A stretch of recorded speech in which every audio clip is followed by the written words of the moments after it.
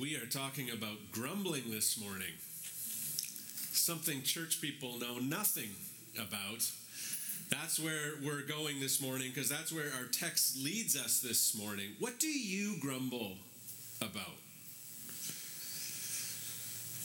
The mess others leave in your house, like you clean it all up and you turn around and it's a total mess again. And you're like, oh, why these kids? Does Highway 1 make you grumble? Or is that just me? Okay. Do you grumble about how customer service fails you at the coffee shop, the restaurant, wherever? When Instagram is down, do you grumble? Me neither. All right. Do you grumble about politics? Or more specifically, do you grumble about politicians? Do you grumble about the things that friends or family members do that you don't agree with?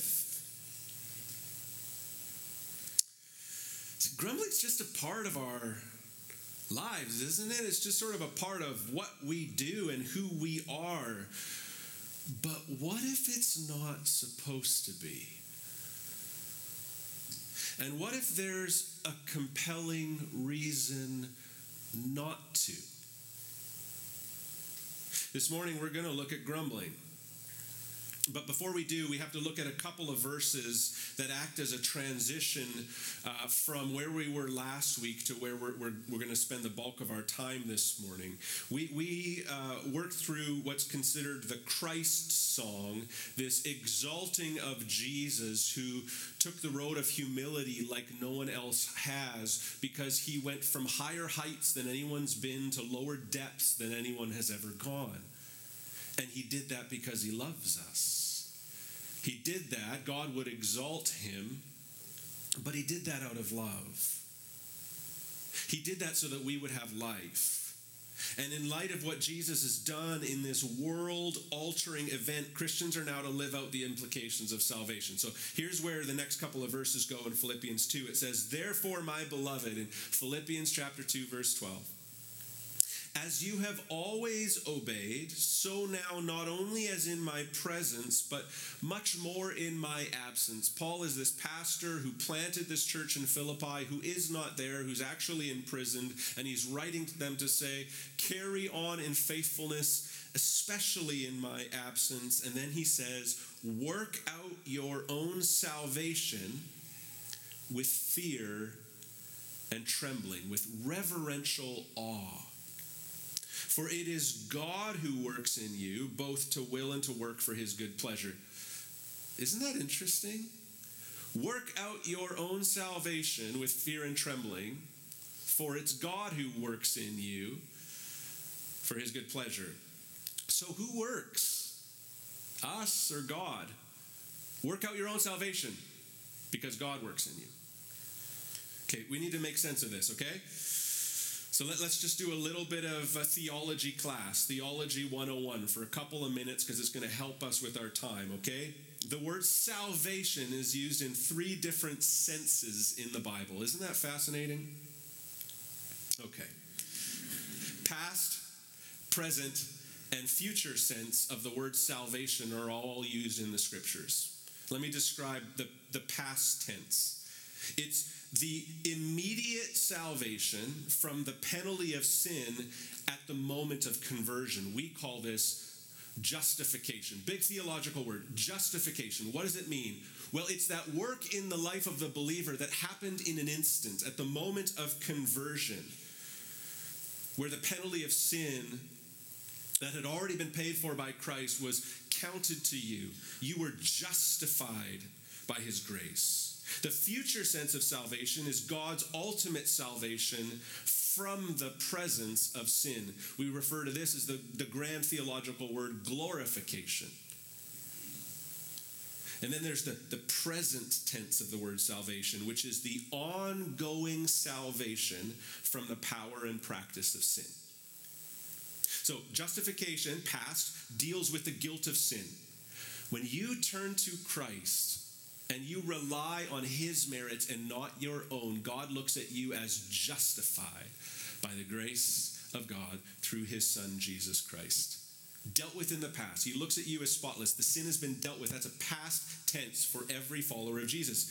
Glorification deals with the ultimate defeat of sin. Jesus will come again, and he will set everything right, and sin will be done away with once and for all. That's glorification. But sanctification deals with the present help we need in fighting sin. Justification, think of it as forgiveness. Glorification as ultimate deliverance. But sanctification as present help. The Bible refers to salvation in all of these three tenses. It just depends on the place. And so that really helps us with verse 12 here. What we're seeing is that we don't only need forgiveness and ultimate deliverance, though those are certainly graces. We also desperately need present help, don't we? Dallas Willard wrote, God is not opposed to effort. Grace is not opposed to effort. It is opposed to earning. And we need to get this right.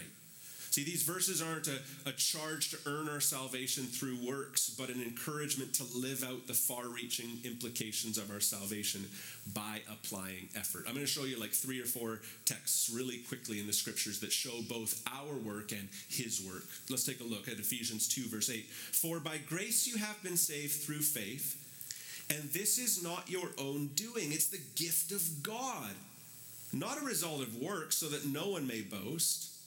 For we are his workmanship, created in Christ Jesus for good works, which God prepared beforehand that we should walk in them. So God created us to work. We see that in the text, just not the wrong work. The wrong work is that we would work for our justification. Our text here in Philippians 2 tells us to work out our salvation. Really, this sanctification, this ongoing need that we have for him to work in us. Salvation is by grace through faith in the finished, accomplished work of Jesus, not our own works. We aren't to work for our salvation, but work out our salvation. Psalm 121 says, unless the Lord builds the house, those who build it labor in vain. Okay, the Lord builds the house, but we're laboring to build the house. And our labors are in vain unless God is ultimately working himself. See, underneath our work is God's work. Colossians 1:29, Paul puts it this way. He says, for this I toil, and he's talking about the maturing of the Colossian church. For this I toil. This is what I work, struggling with all his energy that he powerfully works within me. I toil. Like I go for it. I work hard. I sweat. I labor with what he powerfully works within me. I toil, he powerfully works. Same time. It says in 1 Corinthians 15:10, again, Paul says, by the grace of God I am what I am, and his grace toward me was not in vain. On the contrary, I worked harder than any of them. He's talking about all of the apostles. I worked harder than any of them, though it was not I, but the grace of God that is with me.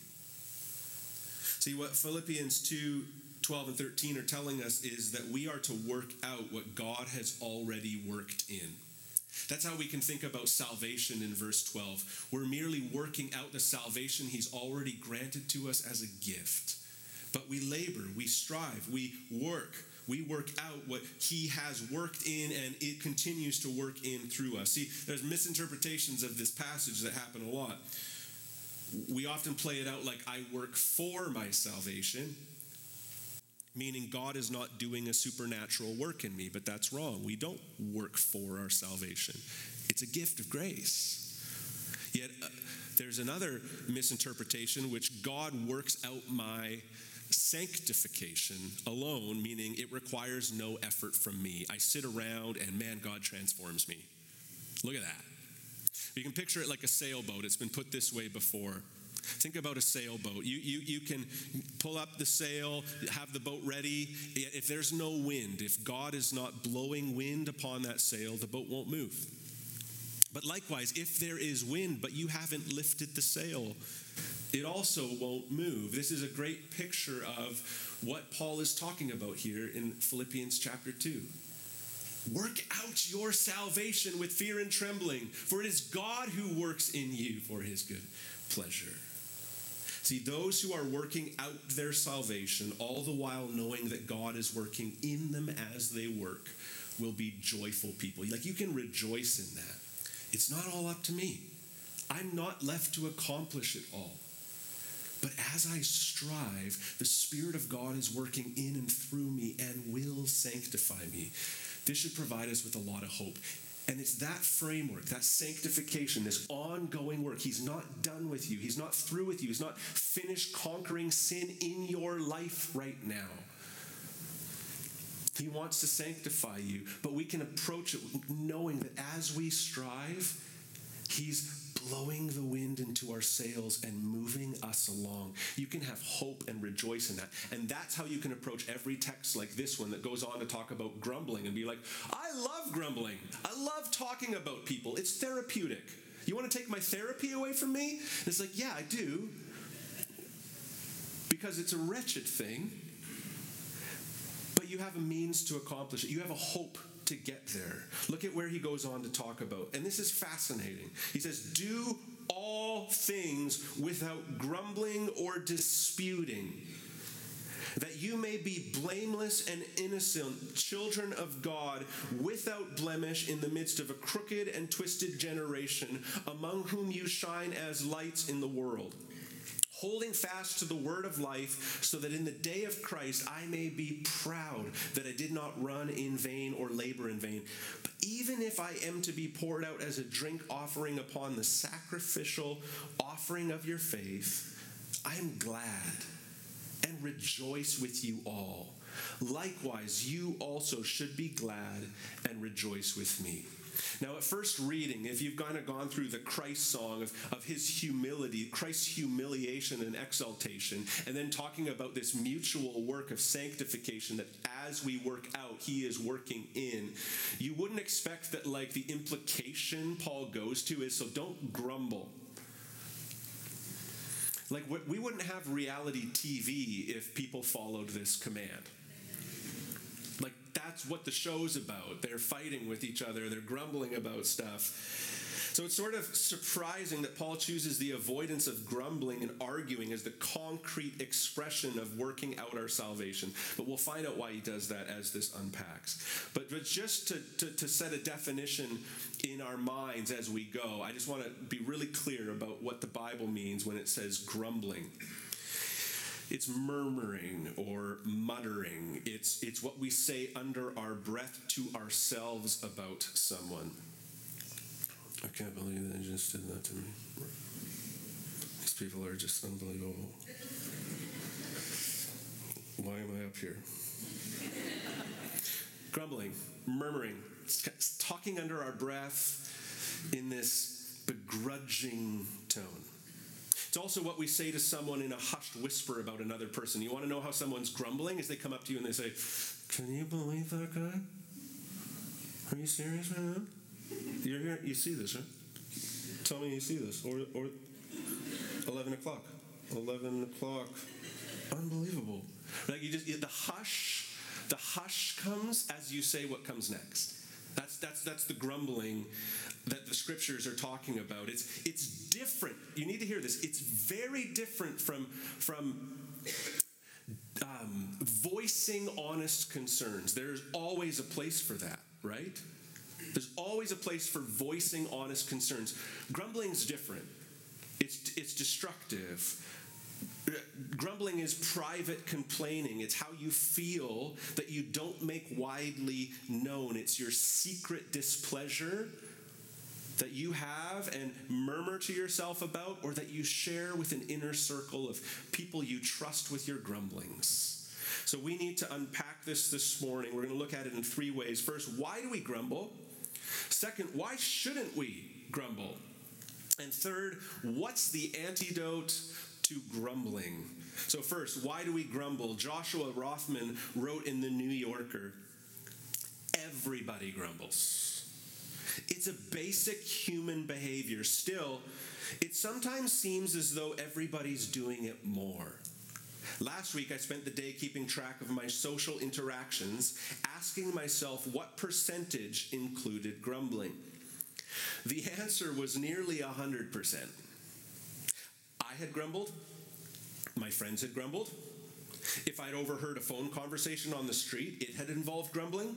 It's the kind of thing that makes you think, given its omnipresence, it's tempting to say that grumbling may be the quintessential modern speech act. Do you agree? Grumbling, it seems, is just a part of who we are and what we do. People have grumbled throughout history, but the internet has kind of made our grumbling more audible, no? What were the inner circle, quiet murmurings of a few, they now tweet out for masses to see their displeasures, their discontents. They're not so secret anymore. Grumbling seems to resonate with our contemporary outlook at large. There's a grumbling narrative, and we're all like, yes, we know this language. We find ways to bemoan pretty much everything. I mean, without grumbling, what's left to talk about? What is there to have in common if it's not a mutual distaste for the way of others? Like I said, people have grumbled throughout history, and it's fascinating. Paul uses a few words from Deuteronomy chapter 32, verse 5, that he wants the Philippians to think back on. Paul describes, in Deuteronomy 32, Moses describes the Israelites as a crooked and twisted generation, and Paul uses that exact phrase here. He wants us to think back to the Israelites. Well, what happened there? Well, just a little history. God delivers the Israelites from the hands of oppression in slavery in Egypt. And before he does that, though, they're grumbling in Egypt because Moses approached Pharaoh and said, release God's people. And Pharaoh made their work harder, so they grumbled. Then they were released miraculously from slavery, and the Red Sea parted, and they went through the other side, and it was joyous and incredible, and Moses is just finishing a song of praise to God for their deliverance, and the people grumble that there's no water in the wilderness, or actually that the water in the wilderness is bitter. In other words, they've just been miraculously saved, and the first thing they say is, the water here is not filtered. And then the food isn't quite up to snuff, and they actually grumble like it's not protein rich enough. And they were reminiscing about their, the good old slavery days in Egypt when they ate such delicious food as slaves. Like, it's just unbelievable. They were grumbling and grumbling. They turned on their leaders and they grumbled about them. Their momentary praise to God for redemption was quickly replaced with grumbling. Here's the thing. Grumbling was the sin that derailed Israel after they were freed from slavery. Grumbling is why they wandered in the wilderness for 40 years. It's the sin that derailed them after they were freed from slavery. Here's the thing. If you're a follower of Jesus, you were freed from an even more brutal, tyrannical ruler, which is sin, bondage and slavery to sin, which would lead to death. And in Jesus, you have had a greater exodus out of those things to life, to freedom, to joy, to hope. And yet grumbling is the sin that risks derailing it all. We will grumble if we lose sight of our hope and our salvation. At the end of the day, grumbling isn't a heart response to this circumstance or that circumstance. It's a heart response to God. Grumbling, regardless of circumstances, reflects our hearts, and our grumbles are ultimately about God. We perceive this great salvation, and we're like, this isn't the greatest. So why do we grumble? This is why. We forget God and his goodness. We forget God all the time. And we operate in the world as gods, expecting everything to go according to our plans. And when they don't, we grumble, we murmur. We've got stuff to say about it. So why shouldn't we grumble? Well, let's look at verses 14 through 16 again. Do all things without grumbling or disputing, that you may be blameless and innocent, children of God, without blemish in the midst of a crooked and twisted generation, among whom you shine as lights in the world, holding fast to the word of life, so that in the day of Christ I may be proud that I did not run in vain or labor in vain. See, the purpose for not grumbling is so that the light of Christ can shine through you. But if you grumble, it won't. The reason we shouldn't grumble is so we can shine. So that we can reflect or refract the glory of Jesus, the humility of Jesus, the suffering of Jesus, the way of Jesus, the beauty of the gospel. But what he's getting at is that if we grumble, we won't shine. Grumbling with other believers is a destructive assault on the unity of the church. Every Tuesday, our preaching pastors get together. We have 4 campuses, and so we don't do video. We have live preaching in every place, and so all the preachers get together on a Tuesday and look at where we're headed. And we were bouncing this around, and Chris Battle was saying, hey, it's really fascinating. Like, we see the fall of these celebrity pastors, which is tragic, which is awful, and it's problematic and systemic, and we need to understand why for sure. But you know what's more systemic? Is the slow rotting decay of churches throughout North America because of the murmuring, because of the destructive talk. A church full of people that have something negative to say about this direction or that group, these people or those ones, this ministry or that one, the way they're failing and they're immoral.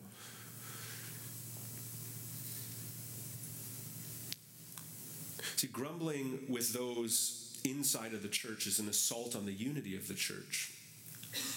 And grumbling with those outside of the church keeps Christians from shining distinctively in the world. It's so destructive and problematic. Imagine with me that you receive a text right now on your phone, and you look at it, and what it says is somebody on the other end informing you your distant relative has passed away and they left you $10 million. You receive that text right now, right? Highly likely, obviously. I have no relatives remotely like that I know of. We'll see. But you receive that text. Imagine with me that the first thought that comes into your mind is, that is going to make doing taxes this year so complicated. That would be insane, right? Like, that would be absolutely insane.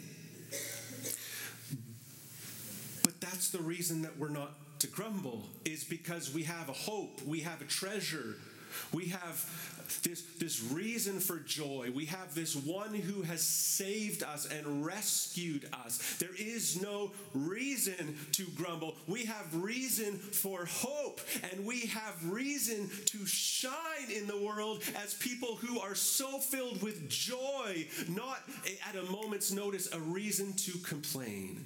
Jesus said in Matthew 5, "You are the light of the world," to his disciples.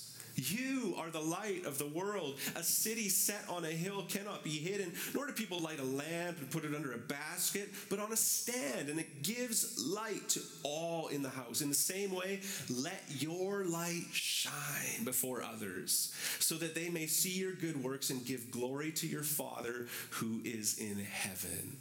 We are meant to reflect the light of Christ.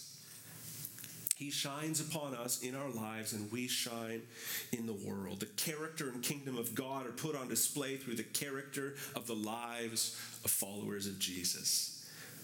But our grumbling, our complaining, it just blends us into the darkness. And there's no witness left. There's a couple different ways that you can try and Well, you can try to get away from the crooked and twisted generation by doing what many in church history have done. I like to call it monastic seclusion, monasteries. Monastic, it really comes from the word mono, which is singular. It's not that there was a group of people. It would be one interesting character of a Christian just going out into the wilderness by themselves, living there by themselves, so they wouldn't be tainted by everybody else. I'm going to go pursue Christ by myself, and I won't have this twisted and crooked generation, right, speaking into me. It'll just be me and Jesus, right? And this has happened over and over and over again. It happens today, where there is this individuals or churches in general together to separate themselves from the world. One of my favorite illustrations of this was a Syrian monk named Simeon. He sat on top of a pillar to avoid contact with the world for what turned out to be 37 years. He started with a 9-foot pillar so that he could separate himself. He went up on a 9-foot pillar, had some railings so that when he fell asleep he wouldn't roll off, like a toddler on a bunk bed. But what he found was that at 9 feet the people were too close, And because the people were too close, and a lot of people revered what he was doing. Look at this holy man. Look at the sacrifices he's making. So people would come to him and they'd seek wisdom. They'd seek counsel from him. This man was trying to separate himself from the world and only commune with Jesus. And he was offended by that. He was trying to get away from them, not speak wisdom into them. So he moved from a 9-foot pole to a 50-foot pole. And then he was really away from them. And they couldn't bug him anymore. And it could just be him and Jesus. See, Simeon and others like him were thought to be spiritual primarily because of their withdrawal. But the Bible does not support this view of spirituality. We're meant to shine as lights in a crooked and twisted generation. Well, how do we do that? How do we shine and not just be like the crooked and twisted generation? Well, there's a darkness that looms around, and we are meant to shine in it. Well, how do we shine in it? We shine in it by not grumbling like everybody else. That's why we are not to grumble, so that we can shine. Some family friends of mine, the mother has passed away now, but has 3 daughters. And every day when her daughters were young, she'd send them off to school, and she sent them the exact same way every day.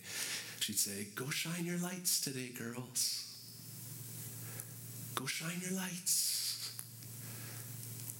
Because she got precisely what it means to be a Christian in the world. What does she mean, go shine your lights in the world? In elementary school, in middle school, in high school. What did she mean, go shine your light today? She was saying, reflect Jesus today, girls. Take on the humility of Jesus today, girls. Take on the posture of your Savior today, girls. Rely on the Holy Spirit today, girls. Let the ways of Jesus, not the crooked and twisted generation, be your guide today, girls. Why shouldn't we grumble? Because Jesus wants us to shine distinctly into a dark world that desperately needs his light.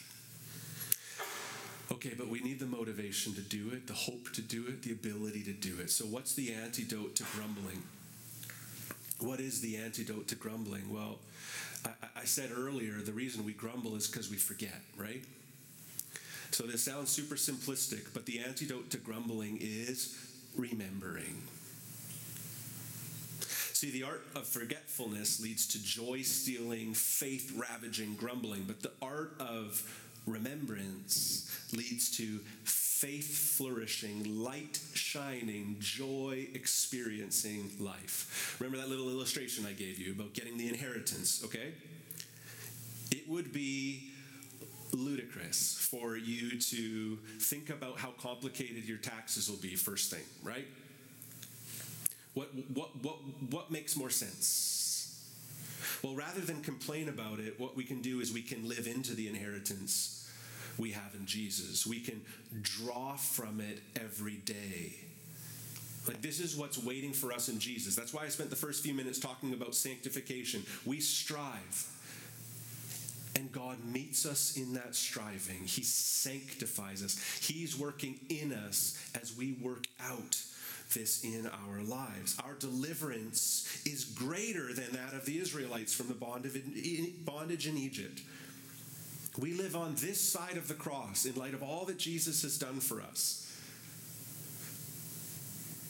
And we're inclined to grumble.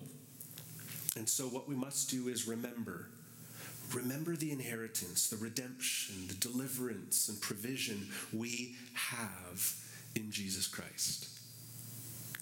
See, when we forget God, we grumble because we put ourselves in the place of God and think that the world should serve us to our liking. But when we recognize that our Savior, who deserved everything being done to his liking, sacrificed himself so he could raise us up, we can take the posture of Jesus and have a heart of service, have a heart of laying it down, having a heart of not expecting that we will be served, but the posture of one who serves. And it flips the script. We don't grumble, we rejoice. We're the people who praise, not wallow in self-pity. We're the people who constantly have a reason to thank God, to praise him. And so the art of remembrance is that of telling the gospel to ourselves afresh every day.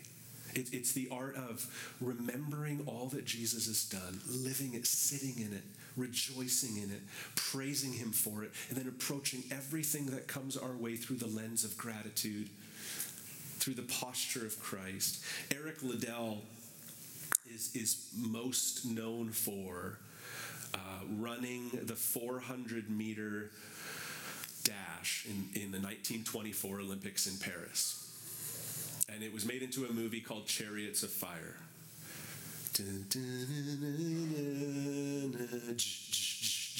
Right? Super good. Super good. Maybe you've seen it. The movie is really about the fact that he wouldn't run the 100-meter dash because it was on a Sunday. And for him, that was his Sabbath. It was a day of rest, and he would not break it. Meanwhile, the country of Scotland was angered at him that this fanaticism of his would get in the way of their shot at a gold medal. He was the favorite to win the 100-meter dash. But when at the Paris Olympics in 1924 it landed on a Sunday, he said, I will not run it.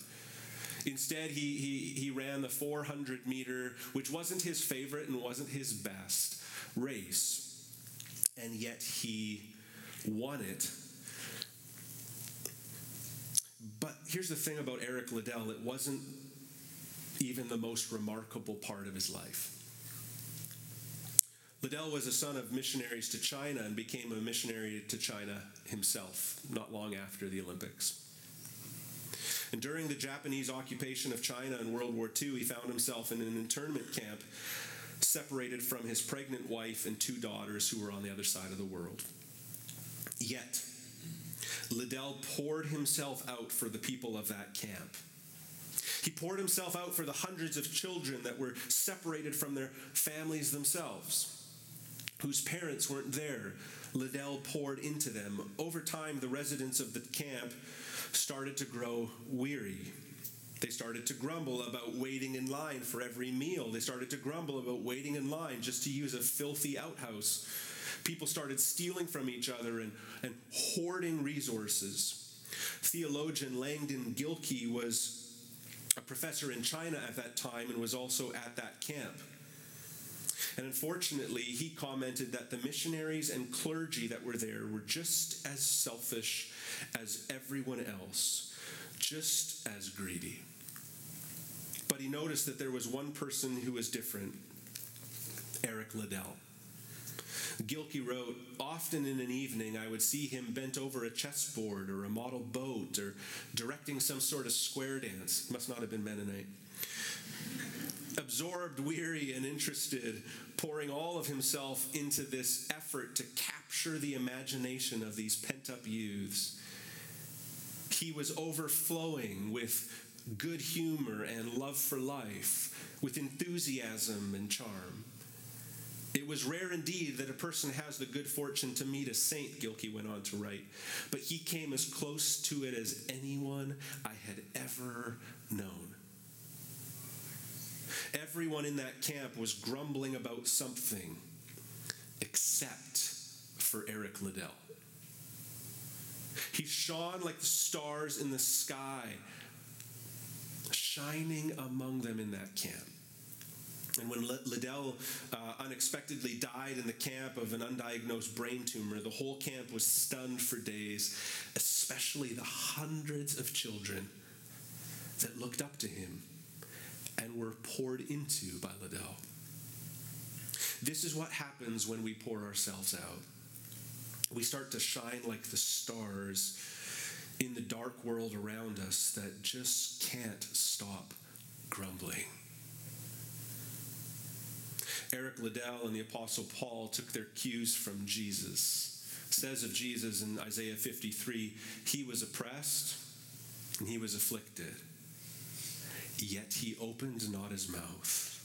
Like a lamb that is led to the slaughter, and like a sheep that before its shearers is silent, so he opened not his mouth. This is what we know about Jesus in the Gospels. He lived a life filled with hardship, rejection, sorrow, and pain, and yet not once did Jesus grumble and complain, even when he went to the cross. And on that cross, Jesus died for our grumbling by keeping himself from grumbling. That's how you get justified, by the way, right? You get his record, never a grumbler. For ours, full of grumbling. Jesus suffered the most. We learned this in the Christ song. No one's been higher, no one went lower. Jesus suffered the most, and he did so without grumbling. Jesus holds out his example for us to emulate and provides his indwelling Holy Spirit to help us. This isn't just a pull up your bootstraps or grin and bear it or white knuckle it. This is he will work in you as you desire and go about wanting to even not grumble. And thankfully, it doesn't depend on us. The same grace that saved us is the same grace that continues to sustain us and continue to propel our growth. Here's a challenge for you, Central, for me. Every moment that you're tempted to grumble, think about this. God wants to sanctify me and make me shine right now. Every moment you're tempted to grumble, think this. God wants to sanctify me and make me shine in the world right now. He wants to continue to make me holy today so I can shine for him in the world today. And when we rejoice when everyone else is grumbling, we shine like stars in the night. Here's why Paul's connecting not grumbling as a primary implication of the gospel. That how we live would be seen by others and make them attracted to God. You know, to live the Christian life is we're not trying to debate people and twist their arms to come to God, but that people would say, how do you live like that? How do you forgive like that? How are you so filled with compassion like that? How do you extend grace and love like that? How are you not complaining and grumbling right now? See, that shines. By God's grace, let's be a community that speak light to each other. That not in hushed whispers we grumble to one another, that we speak light to each other, that remind one another of the beauty of the gospel and lift each other up and lay down our rights and endure. Like Eric Liddell, like the Apostle Paul, like Jesus, our model and our source. May it be so. Let's pray. Jesus, I am a wretched grumbler. Man, this convicted me this week. I have a gift in finding things to grumble about. And I just want to confess that before you, Lord. It so reveals my posture so much of the time. So much discontent in me. So much pride in me, so much self-centered ego in me. Jesus, would you forgive me by your grace? would you remind us of the gospel, your pursuing love for us. You've saved us. You've given us an inheritance, and you're working in us now, today, that you might sanctify us and rid us of the ugly, rid us of the dark, so that we might shine with the light of Christ. May it be so. We ask that you would do this work in us. In Jesus' name, amen.